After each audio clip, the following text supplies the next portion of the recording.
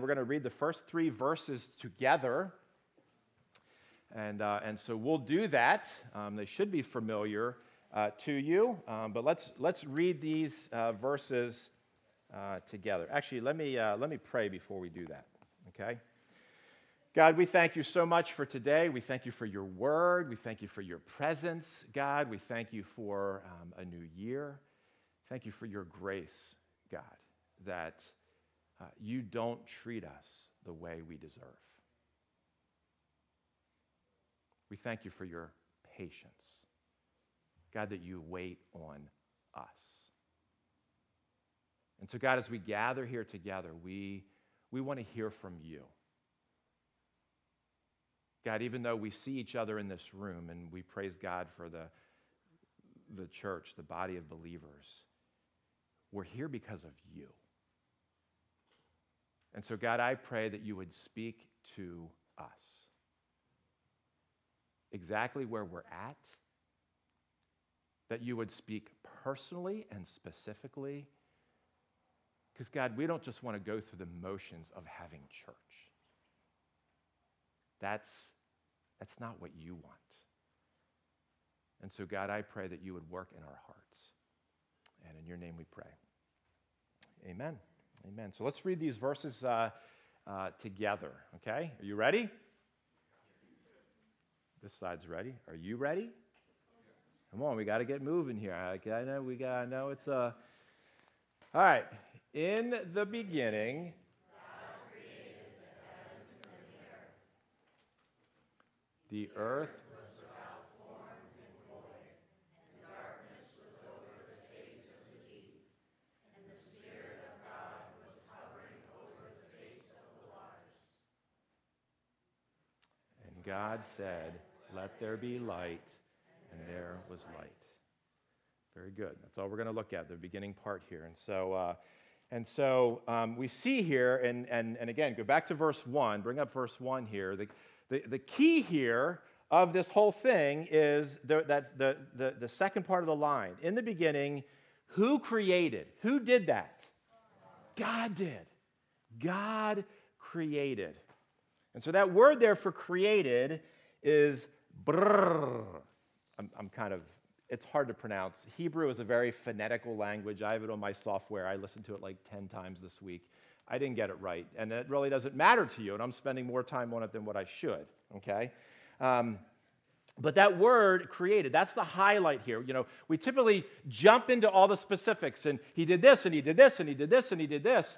The highlight here is God created. He did. It was him. Him alone. And so, what does that word created mean? It talks about his divine ability. It means making something out of nothing. Something out of nothing. See, the Bible never tries to prove God's existence. The whole Bible never tries to prove his existence because God wrote it. Why would God try to prove his existence when he's writing it? That'd be like me standing here and saying, "I'm Steve Cornball, and I really exist." You'd be like, "Can someone take him to the psychiatric ward? That's a little weird." Okay? God is real. He's writing to describe himself and telling us about who he is. And so how does he start here in Genesis chapter 1? The highlight is that God created. He made something out of nothing. And so the Latin, I think this is Latin, I'm assuming it is, ex nihilo, nihilio, I think that's, is the phrase that means to make something out of nothing. Because the name for God here, Elohim, is that he is the Almighty One. He has all the power. He does. It's God. And so, and again, we're not going to spend a whole lot of time on all the details of creation. There's all kinds of writing on that. You can go and find other examples of walking through the Genesis chapter 1. I think in this too. There are different perspectives on that. We weren't there, and so we don't know. There's scientifically, all that kind of stuff. The bottom line, and here's what I would say. We believe what God says here, that God created. So whatever your positions are on how and where, you always have to come back to the truth. Who created it? God did. So when you see the sunshine, who made the sun? God did. Who gave you the mind to be able to even think about what exists? God did. And so we're not going to get lost in all the details. I'm saying that's not important. I'm just saying that we don't have time to look at that. And so as we think about this, what is the bottom line this morning? And I'm going to put it in 4 different ways. The bottom line is that God is greater than his creation. God is greater than his creation. Okay? Let me put it a different way. There was a king before there was a kingdom. There was a king before there ever was a kingdom. And so what we're talking about there is authority. Who has supreme authority? God does. Put it a little more personal way. There is a father before there was ever family. And when I say Father here, I'm talking about capital F, God the Father. There is a father before there was family. And so I'm kind of coming at this from different ways. But again, the point here is that God created. God created. So now I'm going to go back to in the fall when we did the series on the spiritual battle. One of the things, remember, we said here, and let me put it in terms of that, the spiritual battle. The spiritual realm existed before the physical realm. That's why the battle is in the spiritual realm. Because the spiritual, invisible realm happened or existed before the physical realm. Now, you're thinking the same thing I'm thinking. It is so hard to wrap our mind around that because all we know is the physical realm, right? So if all we know is the physical realm, how do we get our mind around there was something before the beginning? There was someone before the beginning. And so that's what we see here. But that's what the writer of Genesis is saying, that God is the one who created. And so look down in verse 3. How did God do that? Verse 3, he says, "And God said, 'Let there be light,' and there was light." And so we're just one little example here. How does God create? What does he use to create? What does he use? His voice. He uses his voice because he is powerful. All he has to do is speak, and it happens. It happens. All right? So I want to illustrate this for us, to illustrate the difference between God's power and his ability and man or humanity's ability. So here's why I need engagement from all of you. All of you are going to be the voters. I need you to vote on, with your voices, who do you see as the 2 strongest people in this room? Okay, I'm putting this on you. Yeah, that's right. I'm not picking them. You're all picking them, okay? So you need to say the name of who are the 2 strongest people in this room, and you need to point them to come up here on the stage. Not God. Did someone say God?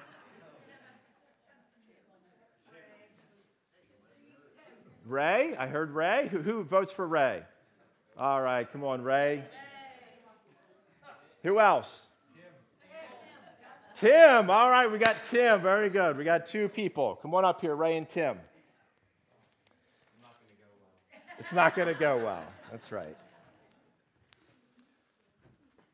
All right, so actually, this is Ray's dumbbell. He actually gave it to me. No, I didn't. Yes, you did. When? It doesn't matter. Stop arguing. See, he's trying to get the attention off him. Okay, so we have, you voted the 2 strongest people. We have a dumbbell here.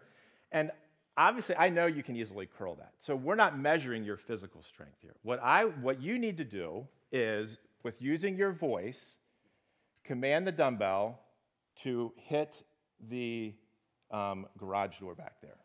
You go first. Why do you want him to go first? How about you command it and I'll take it back? That's right. Okay, well, I think we get, go ahead, you guys can sit down. I think we get the point. We get the point that none of us, there's no human being that their voice can do that. But God can. God spoke. He spoke. His word has power. His power. And so that's the God that we serve. That's the God who wants us to know him. That's the God we come together this morning to worship. To worship. I'm going to invite the worship team to come up, and we're going to sing a couple songs here. And so part of this intention was, as I was studying this week, I'm like, you know what? This doesn't make sense. Like, we need to hold God up in his word and who he is to fuel our response to him, our worship of him. And so Zion, let's do that. Let's take a few moments here and worship God, the Father, who is the Creator. Go ahead, you guys can stand up with me and Matt and the team. Actually, there's going to be 3 parts, but I'll let you get there. All right, so we're going to pick back up in Genesis chapter 1. If you have your Bible, open up to Genesis chapter 1, and as you're turning there, I want to kind of pick up on that God is the creator, but another aspect of God, and he says it, there's a rhythm here as you read through this. Down in verse, and he says it several times, but I'm going to pick up in verse 25. Actually, I might have not gave you the right verse. Let me read verse 25. I don't think you have it in there, do I? I think I gave you the wrong verse. That's my fault. And God made the beasts of the earth according to their kind, and the livestock according to their kinds, and everything that creeps on the ground according to its kind. And God saw that it was good. So this is another aspect of who God is, that God is good. That God is good. It's part of his character. It's part of who he is. You say, well, Steve, he's saying his creation is good, and that's true. But how can creation be good unless God is good? Can't. God is good. That's why he makes good things. I don't want to get philosophical here, but you get the point. And so even as we think about that quality of God, that God is creator, but God is also good, what is hard is that that word good is overused. I live in a house with teenagers, a lot of teenagers. How was your day? Good. What did you like about today? Good. I mean, you hear it all the time. Everything is good. And what does good mean? Good means nothing. Because it's just the word that we use to what I don't want to really answer your questions, Dad or Mom. Okay? And we probably do the same thing, right? So how do we step back? Whoa. How do we step back and get a glimpse of what God's goodness is? Part of it is we look about his creation. That's part of it. But I think the other part is, so what does his goodness mean? It means that God is beautiful. It means that he is desirable. It means that he is beneficial. It means that he is helpful. And we're going to actually see this a little bit more next week, because you really see the goodness of God when you see how we challenge him. Okay, we'll see a little bit more of it next week. But part of this was just to look and step back and say, you know what? God is good. He's beneficial. He is for us. Do you get that? Well, Steve, I had some pain in my life. Yeah, I get that. God is good. He is good. So let's look down at the next verse here. And so God is creator. We want to look at the climax of God's creation. And again, a lot of you know this. You're kind of hearing it again, and some of you maybe not, and that's okay. But verse 26, then God said, let us make man in our image and after our likeness, and let them have dominion over the fish of the sea and over the birds of the heavens and over the livestock and over all the earth and over every creeping thing that creeps on the earth. So God created man in his own image. In the image of God, he created him. Male and female, he created them. And God blessed them. And God said to them, be fruitful and multiply and fill the earth and subdue it and have dominion over the fish of the sea. I'll kind of stop there. And so back up to verse 26. So here God is the one who speaks and creates everything. Now you see God having a conversation. Do you see the pronouns here? Then God said, let us. Who is he talking to? Who's he talking to? Is he talking to the angels? Is he talking to himself? Or is he revealing something to us about himself? That God is one, but there's also relationship within the Godhead. God the Father, God the Son, and God the Holy Spirit. The triune God. That they relate with one another. And I think that's what God is beginning to communicate. Why do we want relationships so much? Because that's who God is. That's who God created us to be. It comes from him. And we're becoming like God when we want relationship too. And so that's what he said. And so he has this conversation. Let us make man in our image. And so what is he saying here? He's coming back to, this idea that this is the climax of God's creation.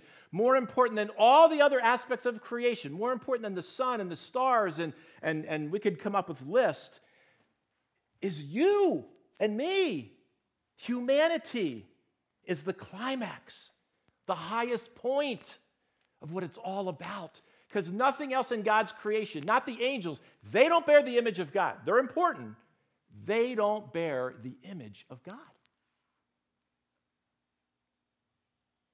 God has created us to bear his image. So what does that mean? Traditionally, it means that we're rational. We have the ability to think. We're relational. We have the ability to relate. We have a freedom of the will, so we can choose where we want to go, left or right, up or down. Moral attributes and virtue, love, justice, joy, etc., etc. Language, these are all aspects of what does it mean to bear the image of God. And none of these things are incorrect, but they are all incomplete. They're incomplete. Why? Because these things are limited in that they attempt to answer the question, in which attribute of man can I see the image of God? And when we do that, we drop who God is. And God doesn't want us to do that. See, the Bible doesn't say that certain parts of man, and when I say man here, I'm talking man and woman. Like, don't get in like, Steve, you left the women out. People, okay? The Bible doesn't say that certain parts of man and women were created in the image of God, but rather man, period, was created in the image of God. Let me illustrate this for you. If I handed you a photograph of my dad. Here's Roy Cornball. You see the picture. Go ahead and look at it. You guys look like you're ready to fall asleep. You're looking at the picture. You would not ask, you shouldn't, what part of this picture of your dad is his image? You wouldn't ask that question. Because the picture is his image. In the same way, it's inaccurate to ask what aspects of man bear the image of God. We can say that all of humanity bears aspects of the image of God because our lives have dignity, value, and worth. Why? Why? Why do they have dignity, value, and worth? Because God says so. Exactly. Isn't that simple? It's so simple. So why do we struggle with it? Because in our world, we look for value and worth in our smarts, in our money, in our talents, or what we do, what we accomplish. We put our weight in those things. And I'm not saying they don't have some importance, but our value and worth is in who God says that we are. And so he goes on, verse 26. Second part here, he says, let us make man in our own image and likeness, and let them have dominion over the fish of the sea. And so God created us to bear his image, and so to be God-like means to do what? It means to have dominion. Part of our job description, part of the humanity's job description is to rule, to lead. God has entrusted us with authority on earth to reflect him to his creation physically. So we reflect him when we are ruling and leading rightly. But we're not God. We reflect him. We show who he is. And so he goes on, verse 27. So God created man in his own image. In the image of God, he created him, male and female. So what does God show us here? He is the one who created two genders, male and female. God did that.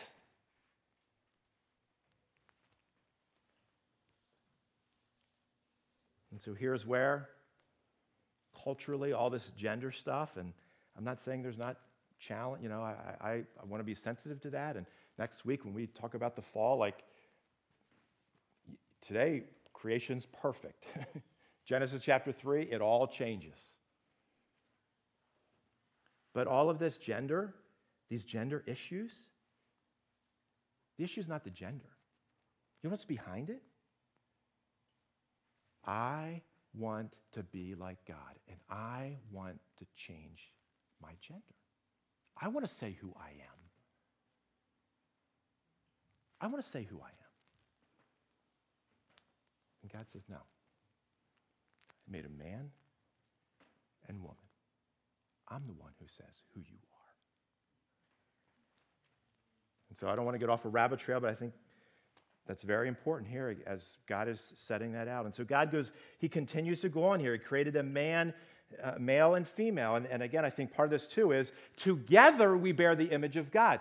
We are incomplete by ourselves.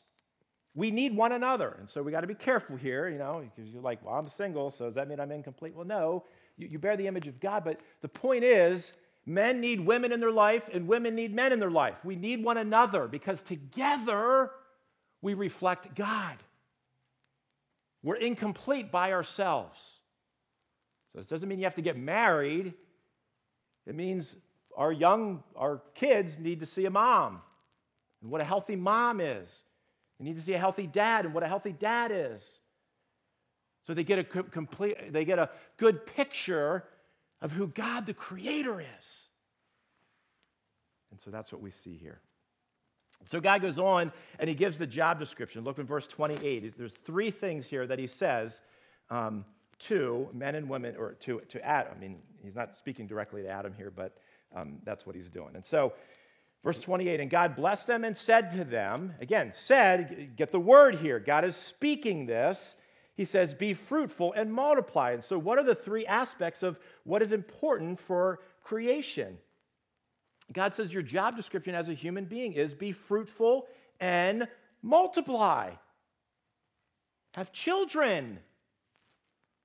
God says that you're becoming like me when you're being fruitful and having boatloads of kids. Well, maybe not. Some of you are like, okay. But what is one of the things you hear in our world now? There's too much population. You know what? That's again, this is so simple. These are all attacks on what God says. God says, be fruitful and multiply. The world says, you know what? We got too many. How are we going to feed? That's from the pit. God says, be fruitful and multiply. Secondly, what does he say next? Have children. Verse, be fruitful, multiply, and fill the earth. Oh, that's the next phrase, fill the earth. And so what is he saying there? He's saying, spread out over all of creation. Explore it. See what all I've made. Don't live in one central place. Spread out around the world. It's a big world. Don't get stuck in your own little microcosm.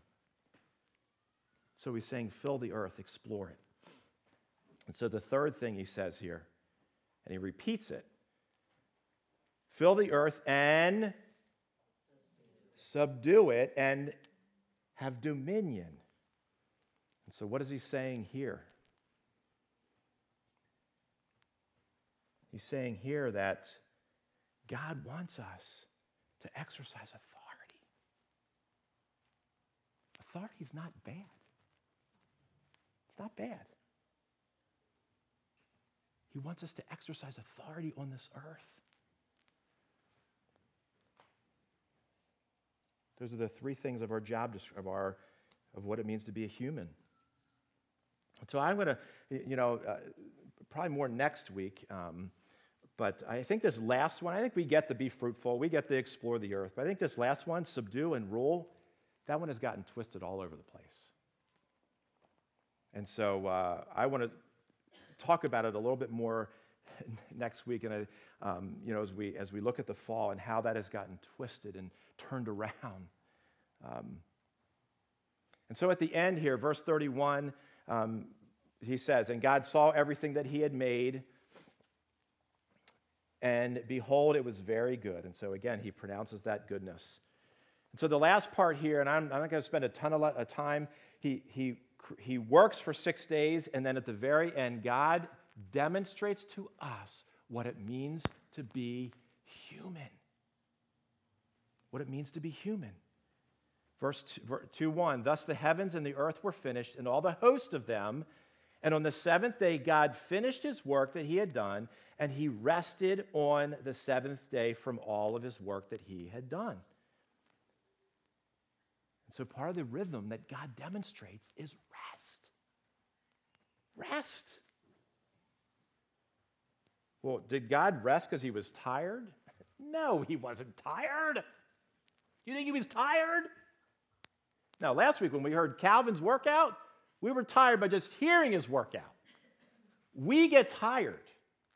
God wasn't tired. What God was doing was giving us a gift to let us know that what is more important to him isn't that we are little minions running around here carrying out his jobs. That's not what's important to him. What's important to God is relationship. And so that's why every week he gives us the gift of a day. Rest means to stop, cease from working. Loose translation could be, it's a holiday. Or if you want to put it into our terms, it's a snow day when you get the call. Woohoo! We get to just be off. That's the rhythm of what God set in place. A day of rest. And rest doesn't mean you sit on your bed for 24 hours, and that's not what he's saying here. Rest is about disengaging from your regular responsibilities so that you can focus on God and enjoy him and worship him and spend time with him and go out in creation. And you can go on a walk and you don't have to worry about, I have to be back by this time, because you know what? God, I'm just going to go and enjoy you. That's what God wants. That's what God models here for us. Rest. It's in stark contrast to, and again, there's another thing of the fall messes all that up, and we tend to mix everything up. That's how we make work our God. And we can't stop. And they need me. What if I don't answer the email? What if I, you know what God did? He stopped. Let's just take for a minute here and just take a few deep breaths. Go ahead.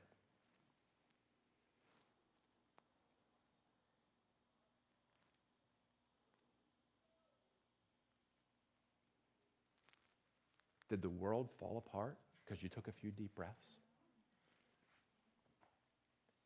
Sometimes we can get under the mindset that if I don't keep doing my things, the world's going to fall apart.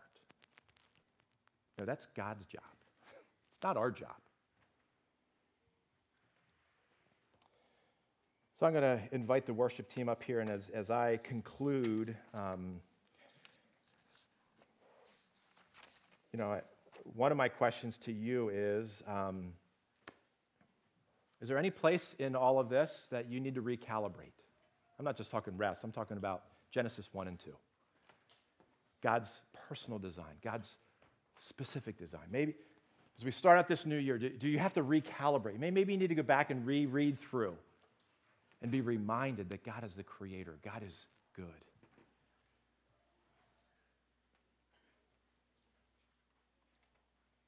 The whole rest piece is a picture of the gospel. And God puts it in Genesis chapter 1 here. Because that's all he really wants is to relate with us. That's all he wants. We're going to see that very clear next week when we look at Genesis 3. But the day of rest is that picture for us. And so I want to do something a little bit different as well. I said, hey, this was part 2 of the sermon. During the week, over the next few weeks, I'm going to give a third part of the sermon, okay? I'm going to post it. One of my children has helped me create a YouTube page or channel or whatever, I don't know. My media director, who was Ryan, is helping me. And so over the next few weeks, what I want to do, because we don't have enough time here, but in that third part of the sermon is to talk about how are these things seen in Christ, okay? Genesis seen in Christ, but then also, how do we see it in the future? Okay, and so that's what the midweek sermon is going to be. It's going to be about 15 minutes. I'll post you. I'll let you know. And those two things. You got this part. How is it pointing to Christ? But then how is it pointing for us, looking forward to eternity? And so that's what I'm going to do. All right, I'm going to sit down because Matt looks like he's going to fall down.